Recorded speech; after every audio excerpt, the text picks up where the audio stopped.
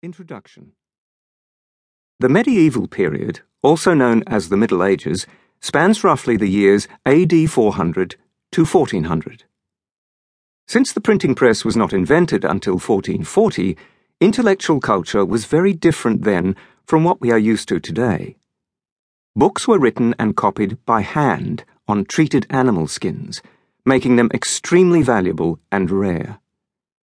It's hard to believe such a primitive society could possibly have anything to say to us in the 21st century.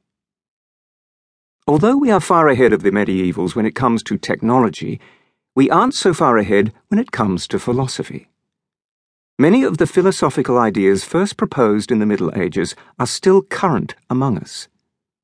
During the years between AD 400 and 1400, the Catholic Church came to dominate all of Europe. The main priority of those few who were fortunate enough to be educated was to try to make sense of religious doctrine and to pass it on to the next generation. Hence, medieval philosophy is primarily concerned with deep questions raised by the existence of God. The ideas medieval philosophers developed to answer these questions have endured. Most people around the world today still believe in God. It is not surprising to find, therefore, that medieval discussions of the questions that the existence of God raises remain interesting and useful. We trace the beginning of the Middle Ages to the year AD 400 because this date marks the end of the Roman Empire. The Roman Empire was an advanced civilization established in the 3rd century BC with a complex system of laws, infrastructure, and culture. At the height of its glory, it stretched across Europe all the way from Britain to Asia Minor. Its collapse at the beginning of the 5th century led to several hundred years of chaos, including ongoing wars, famines, and plagues.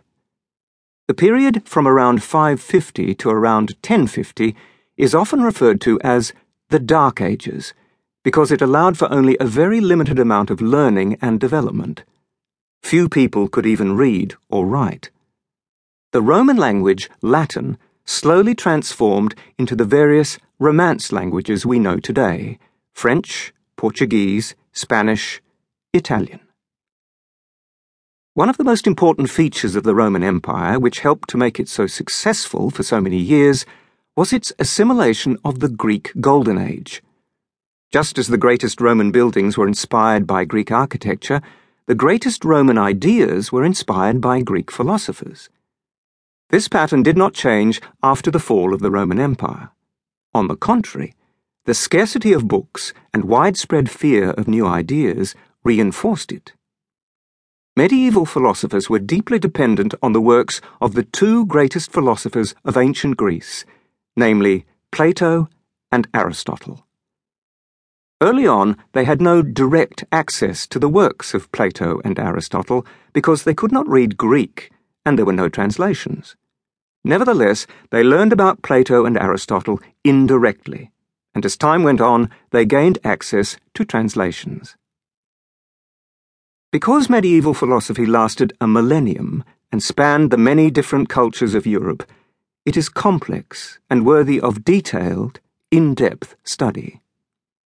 Nevertheless, every study must begin somewhere, and at the beginning it is helpful to have a simple framework for understanding the big picture. Plato and Aristotle provide us with this framework. Because they advocated opposing philosophies, they established two poles between which medieval authors can be located. In this book, we will focus primarily on the three major medieval philosophers: Augustine, Thomas Aquinas, and William of Ockham. Plato's approach is paramount in the early Middle Ages, as Augustine shows in his Christian Neoplatonism. By the High Middle Ages, we see a shift to moderate Aristotelianism, as exemplified in the work of Aquinas. Ockham serves primarily as a critic of both Neoplatonism and moderate Aristotelianism, pushing towards an extreme interpretation of Aristotle. Intervening discussions of Boethius, Anselm, Abelard, Averroes, and Scotus, inter alia, will fill out our picture of the medieval period as a whole. Scholastic